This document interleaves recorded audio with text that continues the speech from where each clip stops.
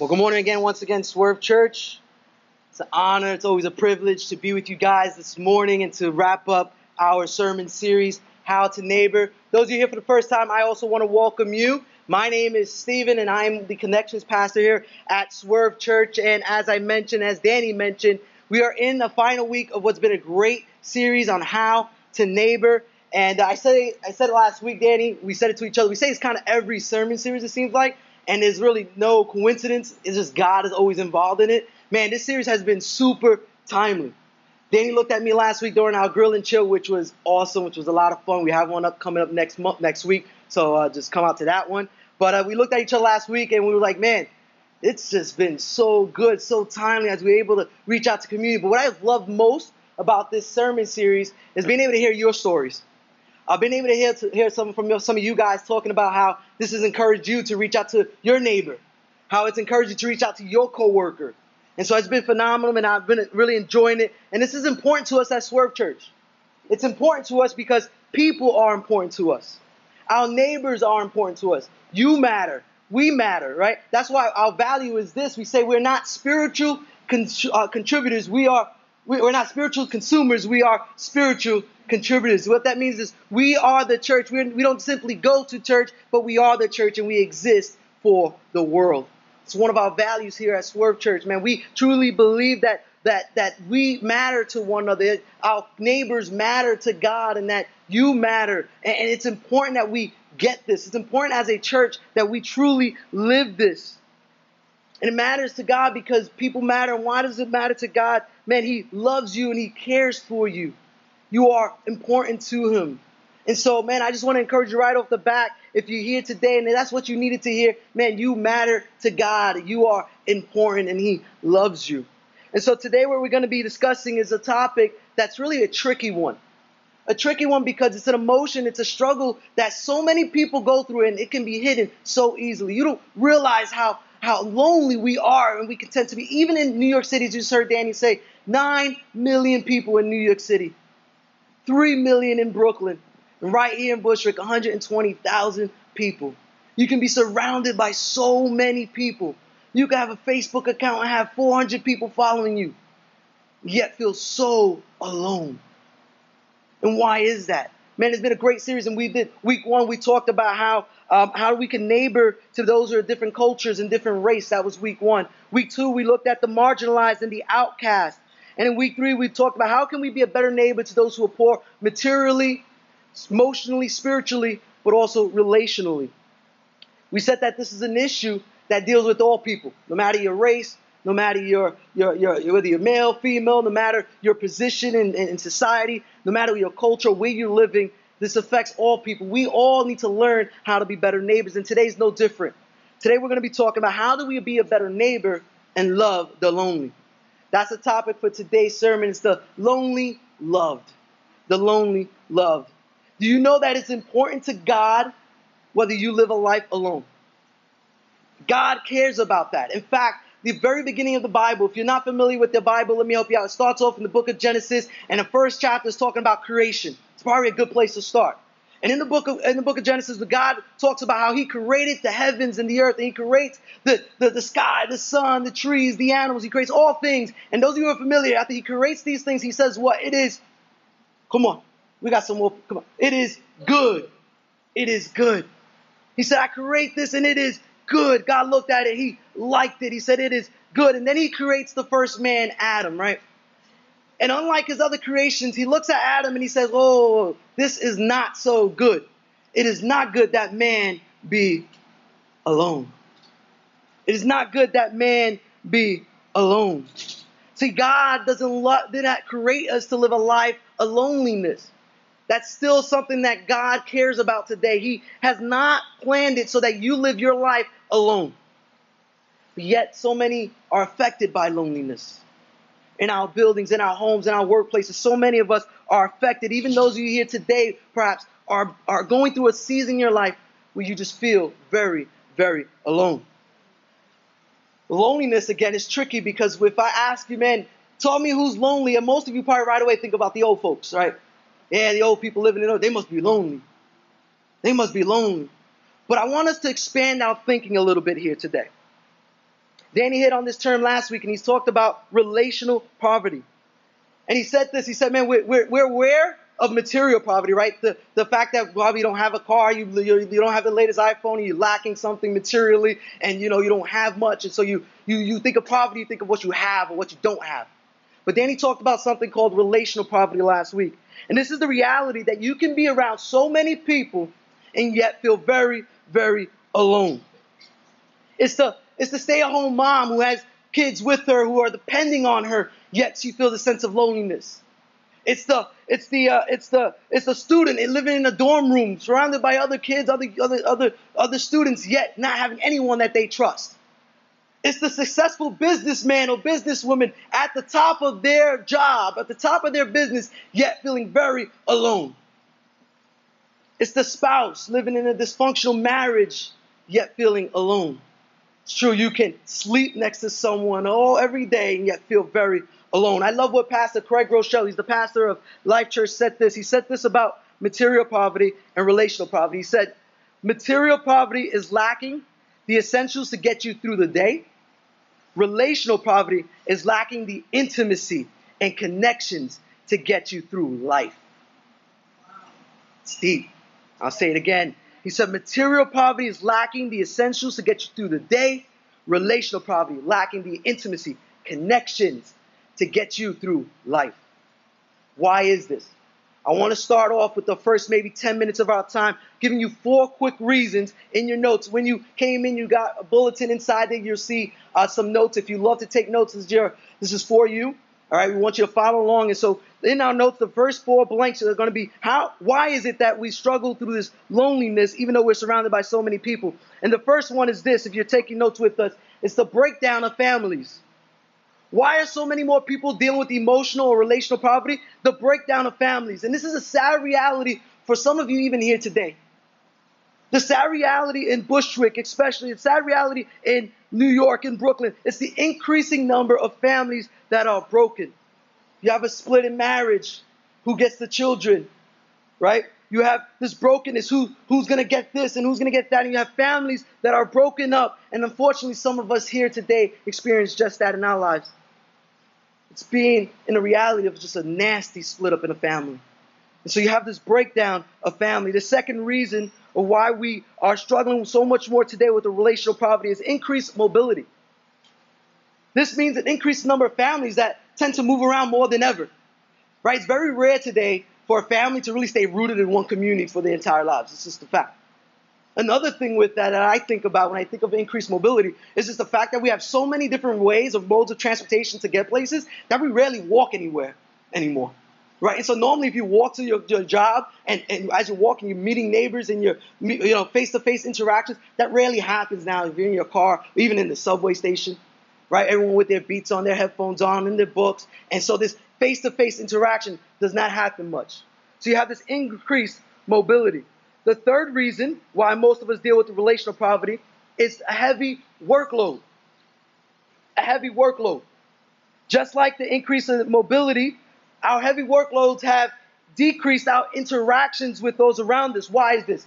Because we're just so busy, right? We're always on the move. We're so focused in on what we're doing, whether it's in school, whether it's at home or at your job. We're just so busy and too focused to slow down and realize that you live a life with other people around you, right? It's like we can be so focused we forget that we have other responsibilities. We have people who depend on us. We have people who are looking out for us, who desire relationships with us. This includes our God who's created us for intimacy with him. We become so focused and too busy that we tend to forget those around us. The last reason I want to give you today quickly is the rise of social media. This could be a surprising thing to most of us because you obviously know the positive effects of Facebook or Twitter or Instagram, right? Where you can connect with family members and people all over the world in one place. We can get together. We can know, what's going on every second of everyone's life, right? Through Facebook. And so we get what we think, though, is a deep look into someone's life. But that is all shallow if we really think about it, right? How many of us really, out of the 600 people who follow you on Facebook, how many of those people do you really know or have a deep, intimate connection with? And so what social media has done is actually created this false sense of community. And so many of us fall into this trap and say, man, as long as someone likes it, if I have 20 people like this video, I'm going to feel loved. And so you mask your loneliness with this false community on Facebook. And so that's just 4 quick reasons why is it that relational poverty and loneliness is such an issue today, despite how many people live here in New York City. But I want us to shift our focus now a little bit, guys. I want us to shift our focus on discussing 3 ways of how we then deal with loneliness. How do we love our neighbor? How do we love the lonely? Remember, we're in this series called How to Neighbor. And so to do that, we're going to look at Scripture, and particularly we're going to look at the life of Jesus. And we're going to see how Jesus dealt with the lonely. I think he's a great person to go ahead and model, right? And so we're going to look at Jesus, and we're going to see how does he love the lonely. And if you're taking notes again, the first one is this. We love with touch. We love with touch. The husbands go, yes, I believe that one. We love with touch. There's a remarkable encounter that I want us to look at today. And it's Jesus and his encounter with this man who's suffering from this disease called leprosy. And I provided verses. And we're going to look at Matthew chapter 8, verses 2 and 3. I provided that in your notes with you today. So Matthew chapter 8, verses 2 and 3. But verse 1 starts off, when he came down from the mountain, he being Jesus, large crowds followed him. Just for the context, this is right after Jesus preaches his famous Sermon on the Mount, right? He had large crowds following him. And so he leaves the mountain, he walks down, and then verse 2 in your notes goes this way. Right away, a man with leprosy came up. He knelt down before him, saying, Lord, if you are willing, you can make me clean. I want to stop right there because I want you to catch how remarkable this man's faith is here. Did you see it? Did anyone catch that? He doesn't ask Jesus, hey, Jesus, can you heal me? I have this terrible disease. Obviously, you know because you see it, and we'll talk about leprosy in a second. I have this disease. Can you heal me, Jesus? No. He says what? He says, you can make me clean. He makes a statement. And I wanted to stop there today because I want to ask you a question. And this is a little side note. Do you believe that God can do all things in your life? Do you believe that all things are possible through Christ? Do you believe that? And so how does Jesus then respond to this man's statement? I'm going to need your help a little bit. He says in verse 3, reaching out his, what? His hand. Jesus touched him. He what? He touched him. And he says this, he's saying, I am willing, be made clean. Immediately his leprosy was cleansed. This is verse 3 of Matthew chapter 8. Now we're not going to get the power of this encounter unless you and I have this idea, this understanding of what this disease, leprosy, is. Now, when you see a person, or if you've seen a person with leprosy, it's a lot more popular. Obviously, it was back in Jesus' time than it is today. But you would immediately think, man, this is a skin disease, a horrible skin disease. But it really was a disease that affected the nervous system. This is so common in Jesus' time that there was actually a law that was there for those who had leprosy. Whenever they walked around and they were approaching, anyone was approaching them, or they were approaching someone on the street, they had to literally yell, unclean, unclean, unclean, and then hide their deformities, hide their skin, hide their hand as they walked and rang a bell and shouted, unclean, watch out, here I come, stay away from me. Stay away from me. And their deformities, it only worsened within time. The disease was spread to parts of their bodies like their hands, their feet, their face. And it would cause disfigurements in their skins. And actually, their hands will begin to wrinkle up and curl, almost looking like claws. And on their faces will be like growth, tumors, like with pus in it. And it would just grow and grow. And the nerve damage got so extensive that they can literally pour boiling water on their hands and their body and will not feel the pain coming from that. Someone suffering at this time with leprosy was said to live probably no more than 10 years. And this is 10 years or so of this deformity, of this shame, of this loneliness, having to tell everyone, stay away from me, don't come near me, I'm unclean, and people walking away. And Jesus looked at this person and he reaches out his hand and he touches him. Now, I just stopped there and I thought of that and I said, man, honestly, if that was me, no hand sanitizers around at that time, I'm not getting near that person. Couldn't Jesus just spoke a word and healed him? We talked about the book of Genesis, right, where God creates all things through a word and he speaks life and his words are powerful. And yet Jesus could have done that, but he touches this man. This reminded me of an encounter my wife and I had about a month ago. We were out in Kensington and we were handing out some water bottles and just greeting some of our neighbors and saying hi with the kids with us. And my wife approached this lady who was standing in front of Walgreens, appeared to be homeless and in need of just water and someone to talk to. So Joe went up to her and gave her this water bottle and spoke to her for a little bit, gave her a card, got her name, and we kept going. And as we were leaving, we walked by her again and she stopped us and, she was asking, do you have some cash? I'm trying to get on the train and whatnot. And so my wife and I said, yeah, we'll be right back. We were getting our kids. We had our bags with us. And so we brought our kids to the car and I walked back. I gave her, a few bucks and then I gave her just a word of encouragement and she thanked me and she said, hey, can you pray with me? And so I prayed with her. And as soon as I said amen, she reached out on her arms and she pulled me in. She gave me a hug and she kissed me right in the cheek.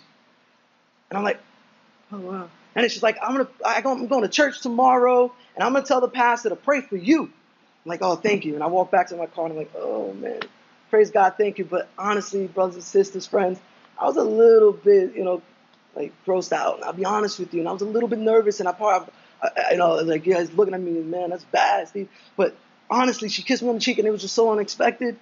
I didn't know what to do. And I looked at Joe and I'm like, I hope I don't get sick. And, and that's the truth. But, man, it hit me.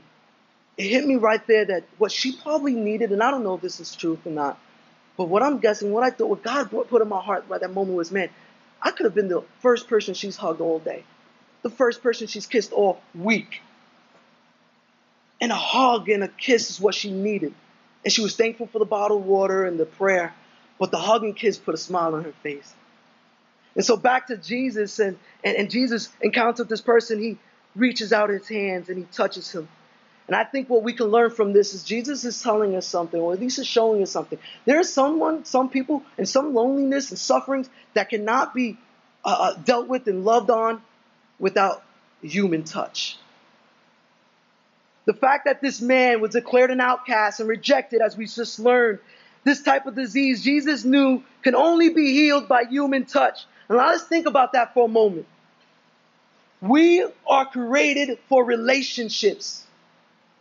Right? We are designed to be connected to one another. We said this, man, we're not created to be alone.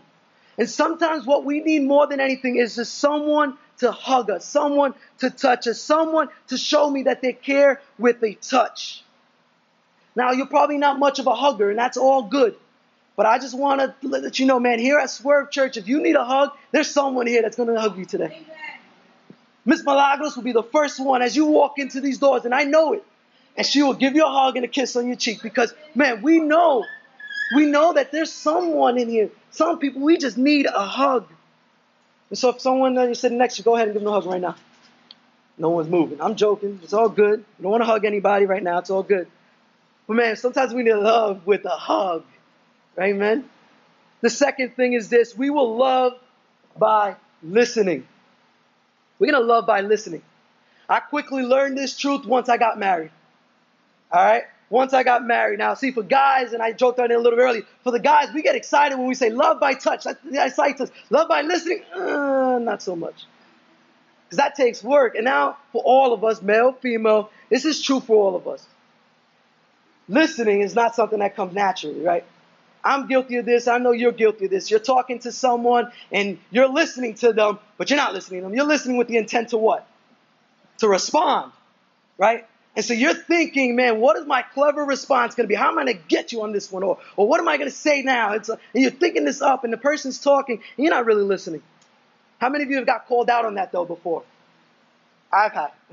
A quick story, short story, it's true. My 3-year-old son, 3 years old, caught me on this.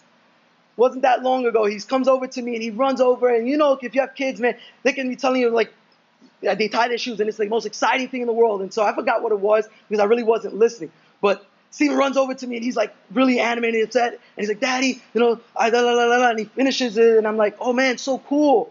And he stops and looks at me and he like, kind of gets angry. He's like, no, not cool. What you talking about? I got hurt. That's not cool. Not cool. I didn't know what he said. And I'm like, oh, I'm sorry. Yeah, that's not cool. And he called me and he caught me. I wasn't really listening to him. I was looking at him and I'm nodding my head, but I wasn't listening. Now, how many of us have got caught with this? How many of us, and you're married, don't nod your head at this point, but we're just not great listeners. Jesus, though, is a great listener.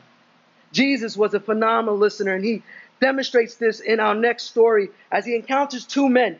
And these men are walking back to from Jerusalem to their town, to a village. And they're walking back. This is 2 days in context after Jesus was crucified and buried. And they're walking back to their town, probably with the reality that, man, I've given up so much time just thinking that Jesus was this Messiah, and I put all my hope in Jesus. I thought he was going to build his kingdom. And all along, yes, Jesus was building his kingdom, but not the kingdom that they thought or they assumed or they wanted. And so they're walking back to their village, and they're bummed out.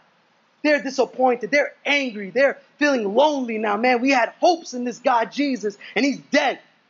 And now I'm going back to my life, and I'm lonely again. I have no hope again. And they're walking back, and they're talking all about what took place. And then Jesus joins them on this road. They don't know it's Jesus. We can preach a whole nother sermon on that. They don't know it's Jesus. And so he joins them, and Jesus says this as he approaches them. It's in your notes. He says, then Jesus, asked them, what is this dispute that you're having with each other as you're walking? They stopped. They looked discouraged, probably angry, annoyed. And one named Cleopas answered him, are you the only visitor in Jerusalem who doesn't know the things that happen in these days? Like, come on, man. Where have you been living? And so did Jesus though know what they were talking about? Again, I'm sure, I know, Jesus knew exactly what they were talking about. Jesus knew what they were disputing, but he engages these men with conversation. And the one looking annoyed, again, man, living under a rock, where have you been? Don't you know what happened?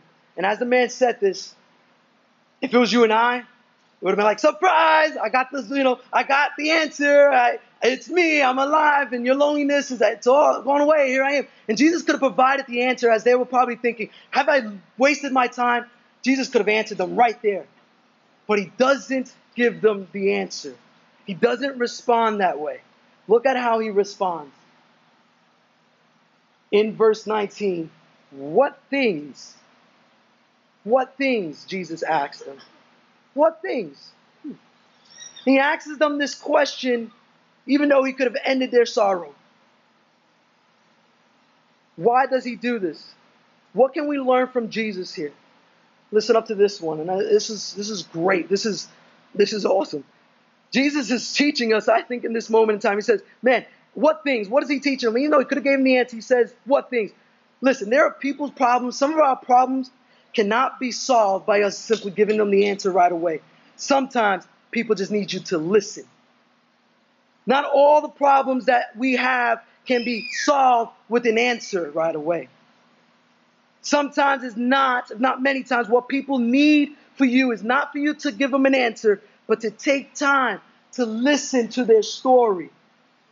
I've learned this as being married, and Joe would tell me something. She doesn't want an answer right away, even though I got the answer to it. I can solve this problem, right? I think I can, but she just needs me to listen. Listen to the hurt. Listen to the pain. Listen to the struggle. Listen to the disappointments. You don't always have the answers, and that's okay. And that's okay. For example, at work, someone asks you, how's your day? And then you keep on walking. How about stopping, right? And listening with the intent of really getting at that person's heart, to getting at the pain or whatever is it that they're going through. Sometimes we need to slow it down. In fact, many times we've been in situations where someone is telling us something that's so hurtful and painful, and we right away, man, we don't know what to do with that. But let me tell you something I've learned. It's really hard to learn this. You don't have to give an answer. You don't have to have the most clever thing, the comforting thing to say, scriptures to point out to them, and just be there. Just listen. It's a lesson that we need to learn. It's a skill that we need to work at. Sometimes we just need to listen, and that's the most loving thing we can do for that person. It's not give them the answer, not tell them what they should do, what they should not do, how they should react, what God's word says about it. Sometimes just listen. Just take the time to listen. And that's actually our last one here. We're going to love with touch. We're going to love with listening. We'll write this down. We will love with time. This is super, super important. We love with time. There's probably no better way to love those who are feeling alone by just giving them your uninterrupted time. And this is difficult. We live in a culture, again, fast-paced, where time is precious. We say this, we say time is money, right? And we can't slow it down, and there's so much that needs our attention. We live at this pace where, man, every minute soaks up our day, right? And so to give someone our time is so difficult, but so, so important. See, God, again, has gifted us with one another to live a life of community, and we're missing that out because we don't spend time and uninterrupted time. Uninterrupted time is so important. I've mentioned this before. Fridays, we have family movie night. Why my children love that night? Because it's uninterrupted time. It's time where I got to put aside my things, where we've gone through a busy school week or work week, and we just need to slow down, give attention to one another, watch a movie, and slow it down and spend time with one another. Spend uninterrupted time. I love to take my kids also one-on-one dates. Doesn't happen every time, but when I get the opportunity to take them on these dates, and why do I do that, and why do they enjoy it? It's their uninterrupted one-on-one time with Daddy. And it's so important. Let's not miss this opportunity, brothers and sisters, Swerve Church, to love one another with our time.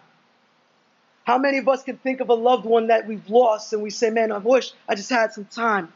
I think of my grandmother who I love but was not able to spend much time with. I wish I can go back and spend this time with her, listen to her stories, growing up as a Jewish woman, marrying a Puerto Rican man, getting disowned by her family, living a life now with no family but raising her children in Far Rockaway in the projects. I would love to spend time with her. Swerve Church, people are important, and we're going to demonstrate that as we learn to love them with our time. We live busy lives. New York City's busy. Can't escape that. But we cannot allow our busyness to rob our time from what's really important. It's our relationships with one another. People are important. We're important. We love with touch. We're going to love by listening. And we'll love with our time. I want to wrap up this time today, and I want to speak to you. If you are in a season right now, and perhaps you're in this lonely season, and you just feel like no one sees you, no one cares for me, no one is around, I want to tell you this. We see you. We care for you. We are here for you. We say this every week, but we're doing our best as a church to live this out. We are not like family. We are family. And family is messy. Swerve Church is messy a lot of times. We're messy. Our relationships are messy. There's disagreements. There's conflict. But that's what family is about. Family is not perfect. No one here is perfect. But I want you to know that you are family. You are seen. You are cared for. And we're going to encourage one another. If you need a hug today, see Miss Malago. She's going to give you one today.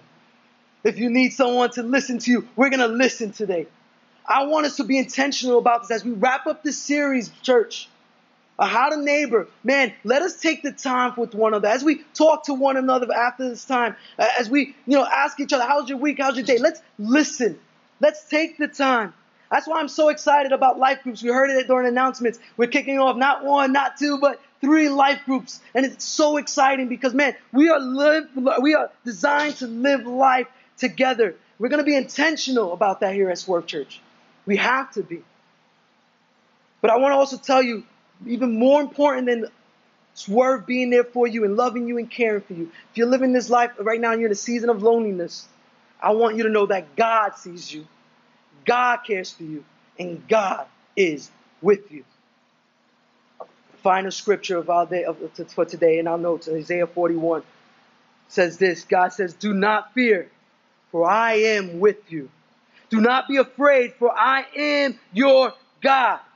I will strengthen you. I will help you. I will hold on to you with my righteous right hand. Can we repeat that, church? Can we say that together? Let's go. Nice and loud. 1, 2, 3. Do not fear, for I am with you. Do not be afraid, for I am your God. I will strengthen you. I will help you.